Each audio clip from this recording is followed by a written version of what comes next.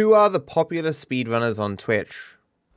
I'm trying to think, how many speedrunners do I know who are more popular than me? How popular than me on Twitch? Like, I have a higher average viewership. Simply, Smallens, Elijah. That's the three that come to mind. Who else? No, like actual speedrunners, not people who are engaged in like a speedrun challenge from another content creator. People whose main content is their speedrunning. Clint, yeah, Clint definitely. ZFG, I think I'm about ZFG now. Illumina? Distortion 2, yeah, that's another good one, yeah. A Happy Hob, not a speedrunner, but yeah, he and I got the same kind of numbers. So we could establish, right, I'm probably in the top 10 speedrunners on Twitch, but I don't think there's no way in hell I'm in the top 5, I think. Man, are you even a speedrunner anymore, man? You haven't done a speedrun in like almost a year, man. Oh, man. Not viewing myself as a good speaker. You said, Desi, you don't consider yourself to be a particularly good speaker. How is this? You seem to be articulate and intelligent on the matters that you speak. Appreciate your content, Nick. It's possible that I just have higher standards than most people. I'm not sure. I have to listen to myself in my head. And I am much more aware of any mistake that I make or flaw in myself than potentially a person just listening casually might be. Dr. K, Healthy Gamer GG. I talked to Dr. K if I had a chance. I'm not sure what I'd talk to him about. I've only seen Dr. K talk to a person or two, and to be honest, when I think of him, I think of Rekful, and that just makes me sad. Not that I'm blaming him or something for that, in no way, shape, or form. I just mean that the association's there in my mind, and I don't like to think on such things. He seems like an interesting, nice fella. Like, if I ever met him in person, I'd be like, hey, how's it going? You seem like cool, dude. You know? A lot of my issues are things that I don't really think have objective answers. It just in regards to how you see life and people and what it all means and da-da-da. And a psychologist can potentially help you find answers that are emotionally satisfying, whatever. It's not that they can give you objective answers to these questions. Again, because I don't really think they exist. But from my understanding, he not only is he in some sense, he's good at presenting the idea of therapy or getting help or talking to a psychologist or the advice given by such people. He's good at presenting this in a way that makes the public more accepting of it, you know? You got your biggest content creators talking about their problems with a person, and you go, well, maybe I'll talk to someone about my problems, you know? Like, in no way, shape, or form do I think the videos that he makes with these people are necessarily going to help the people that he's speaking to. I mean, it could, don't get me wrong. I just mean that talking to a person for an hour and a half is not necessarily going to be life-changing. But they're certainly going to help the audience. Either directly through giving them advice that can help them, or leading them to go, or maybe I can sort out my own problems as well. Like, I don't think there's a single downside that I can conceive of from Dr. K's content. Irrespective of how effective it is in regards to any goal, doesn't cause any harm, so I'm certainly all for it, you know? X problem doesn't exist, it is made up for money. Psychologists find more problems than there is because money, more problems, more money. I consider this to be a very terrible way to look at things. So, there was this guy who once said, here's how we know climate change is false. Because climatologists don't get money if it doesn't exist. It's all about the money. Climatologists just causing a stink because they want to get a few more dollars. Now, if you look at this reasoning, it applies to literally everything. Cars, they don't break down, ladies and gentlemen. It's just these fucking mechanics, man. They're just making up nonsense to make more money. You don't really need to work on cars. Come on now. They don't even fix cars. You bring them in and they like just maybe tinker it a little bit to make it look a little bit better, and so you come back in the next fucking week. Mechanics, scammers. They're the ones who are really damaging your cars. Doctors, there's no such thing as fucking disease. This is just some fucking scam by big fucking pharmaceutical companies. Health, aging, this is all in people's minds. Put in there by these fucking doctors who want to make some money. Food purveyors, oh my god, you don't need food to live. They're just convincing you need more food than you actually do. It's all a fucking scam. The existence of people who act in a fraudulent way, or potentially find problems that don't actually exist, does not mean actual problems don't exist, or that those who seek to solve these problems, in those who come to them for help, are just are just in it for the money and never seek to solve problems. To believe that psychologists are just sitting there trying to find problems to make more money, you would have to be a person who is a psychopath. Like, or you're a person who, ignore such words because they mean a lot of different things. You're a person who does not have empathy and thus cannot understand existing others. It is a hard thing to imagine a person dedicating their lives to sitting there, listening to other people's problems and caring not even one jot as to whether they got better or not. Not only that these people exist, but they would get into careers like psychology rather than careers like finance or economics or something. You don't traditionally go into these careers if you don't have at least some sense of empathy for those you'd be trying to help. It's the same stupid idea with that guy who thinks climatologists are just in it for the money. Can you imagine the idea that you're a person driven to gain a lot of money and you're gonna pick your career and you're like, climatology, that's where the money is. Don't care about the environment. Don't care about helping people. Don't care about providing for future generations. Just, I'm only in it for the money, and climatology is where it's at. Dumb. I got to use one of my favorite memes in the Hollow Knight video. This Hollow Knight video that I finally finished yesterday, there is only, I think, one joke in it that I really like. It's because I finally got to use that meme. You know that meme, I like your funny words, Magic Man? I got to use that reference in the video. I never found a use for it before, and I love that meme. I like your funny words, Magic Man. So if you don't want to watch the whole video, at least watch like the first minutes, I think, because it has the video, the joke at the beginning. I'm sure you'll forget about it by the time the video comes out anyway. Comparing yourself with people better than you. You watch my streams while you write scripts? Sounds like a tough thing to do. I have trouble watching stuff while writing and whatnot. Helps the creative process? I get, maybe for some people, I'm not sure. I've never looked into like the actual, what's the word, efficacy of listening to stuff while studying or writing or whatever. My voice is good for sleep. I hate when I'm speaking and I suddenly become lost for words or I pause or whatever. Like editing the rambles is a bit of an annoying thing because of the way that I speak and I sometimes stop and start. Like you have these stretches where like I will just fluently communicate ideas for like 2-3 minutes without barely a pause except to breathe.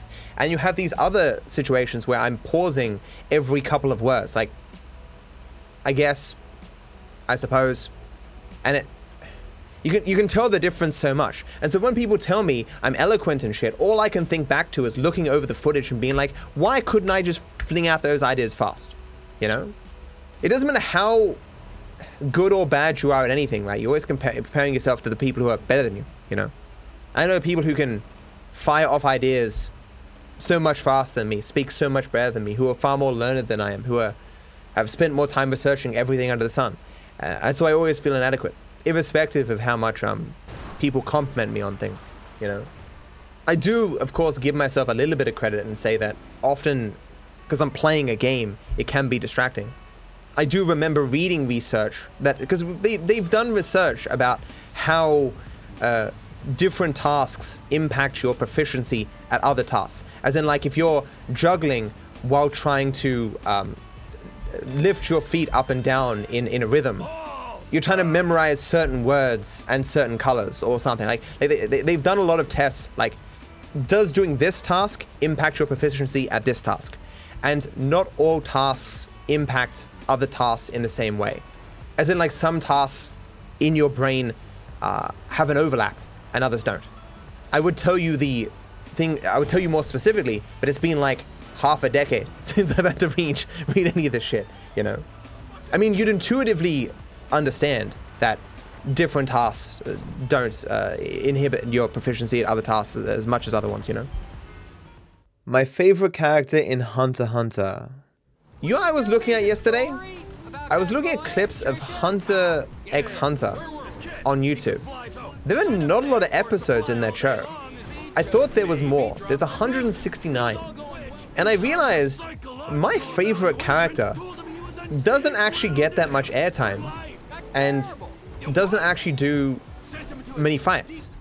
My favorite character is Zeno, I think his name is. He's the old assassin dude who walks around like the stereotypical old Asian fella with his hands clasped behind his back, not a care in the world, super strong, everyone underestimates him, looks upon like everyone with contempt. Yeah, he's like Silverfang, yeah. Except Silverfang, of course, being, this is from One Punch Man, not being evil, while Zeno, I mean, he's evil in that way. He's kind of evil, like he just kills people for money, so. It's Killua's grandpa, yes indeed. The mental struggle to stop eating. I'll do my best, Abe. Good luck on your exam. I will only be here if you do your very best in your exam. I'll somehow know and stop the stream if you don't. Although, I am starting to get a mite bit peckish. But I'll just ignore it. As I say, I'm trying to not eat food. I think I'm under 90 kilos now. It is kind of fun, really. It's like a battle between mind and body. Conscious versus unconscious mind. It's like, I'll be hungry, and then I'll think of some justification for me to eat something I shouldn't. And I'm like, wait a second, I've just convinced myself to do something I don't really want to do. I'm not going to do that. I've lost a few times, but then when I lose, I'm like, wait a second, I'll just eat less than I would otherwise eat. And so I eat, rather than cooking all 4 burgers and eating all 4 burgers, I cook 2 and eat 2, you know? Small victories. PAX and $702 worth of Big Macs. I will be going to PAX in Melbourne when it's on, yes. Road trip into Melbourne? Why would I do that? Why would I do that? What do you mean for PAX? Should we get some Big Macs? I will buy $702 worth of Big Macs. I would actually do that. How much does one Big Mac cost? Like $6, I think, currently, or something? So that'd be what? 100 and something? I would like to make a video. I bought $702 worth of Big Macs, and here's what happened. And just me sitting in a chair, eating as many Big Macs as possible. I wouldn't get that many. I could probably eat like 4, maybe 5. No, I could push to 6 maybe. I mean, sometimes you gotta test yourself. Find out the limits of what you're capable. Gotta eat as many Big Macs as possible. And when I say I'll buy $702 worth of Big Macs, I mean that I would give them to like viewers and stuff. I don't know if I'm popular enough that enough people would show up to eat the Big Macs. And especially because it's not like I could just find a McDonald's that isn't full. Because it's during PAX, right? So there'd be heaps of people everywhere. Buy them a month before PAX. I don't think $702 is enough money to like rent out a McDonald's for an hour. What would that cost? Would they even do it? I'd say 10K, yeah, it'd be something like that. Because you'd have to be covering the normal sales that they get and the potential annoyance for people coming up and, you know. You want something good, get yourself a quarter pounder, but remove the ketchup and mustard and put Big Mac sauce on it.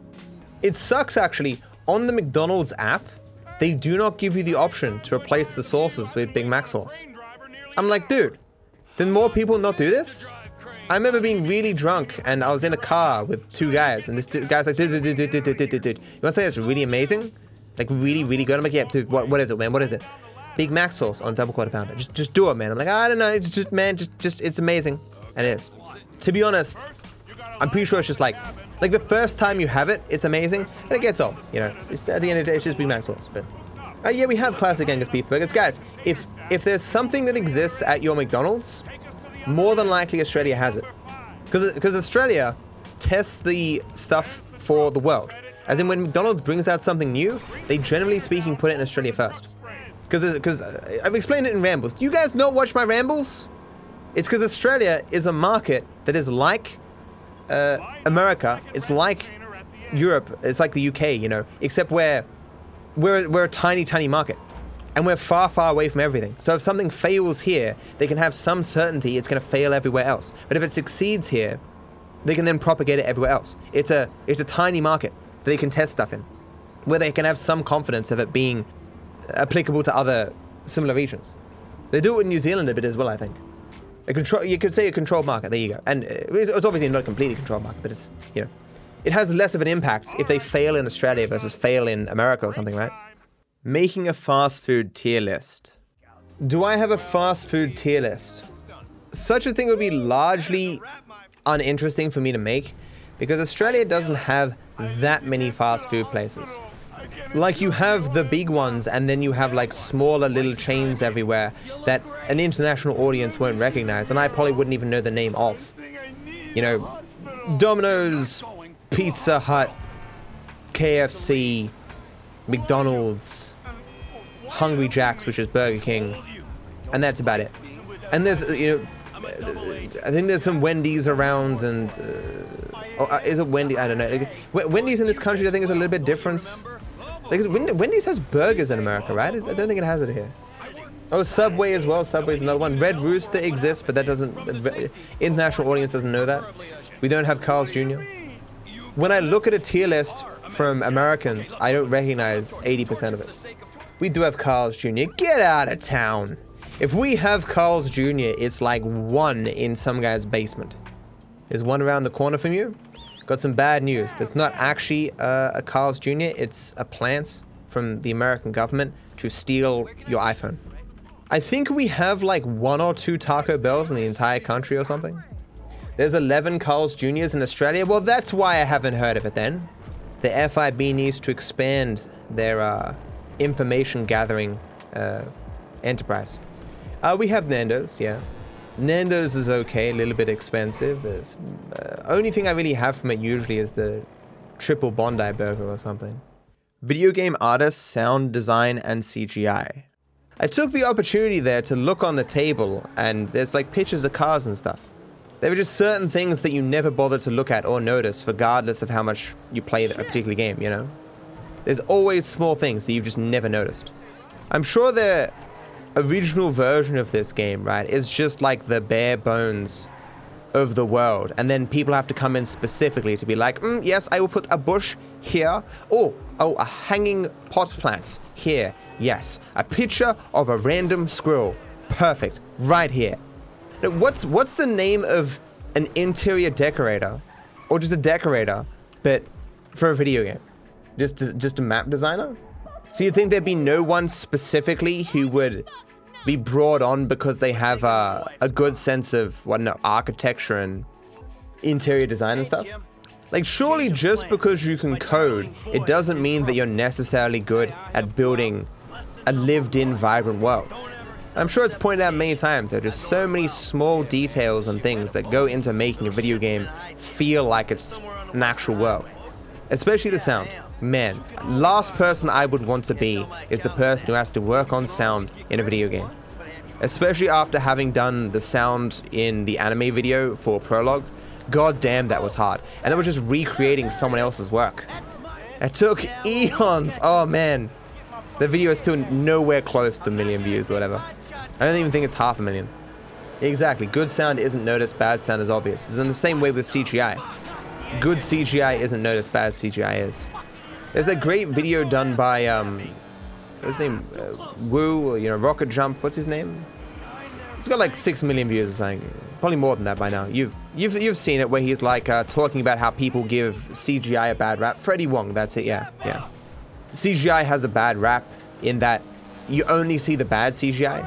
Like in the vast majority of scenes of any big production movie, like there's always CGI, making the scene look better. You just never notice because it's done actually well. You wrote a dissertation on video game music and got to ask the lead composer of Doom loads of questions. It was really interesting. Oh, that's sick. I imagine a conversation with a person who would be considered a leader in their field on almost any topic would be interesting. I suppose it depends on the person and how communicative they are, but as I say, just passion is always interesting to listen to. Do I think Attack on Titan's 4th season CGI is bad? I didn't even notice it.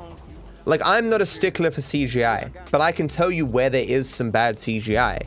Overlord.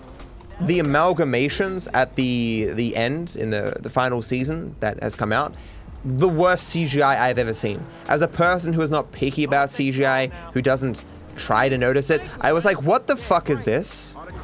Who did this? What? There's a channel called VFX.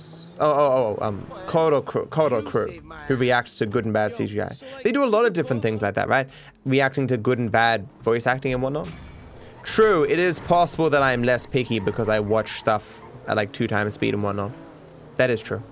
When it comes to these mediums though, I'm just interested in the story and getting the story as fast as possible in my brain. Give me the info. I don't particularly care how it's presented. Rockstar uses contractors for a lot of that stuff. They use Hollywood movie location scouts to find the inspiration for things like interior design architecture. Oh, that's cool. Thank you for $2, man. Be sure to like the video and subscribe to my channel. It costs you nothing, and I wish you all the best.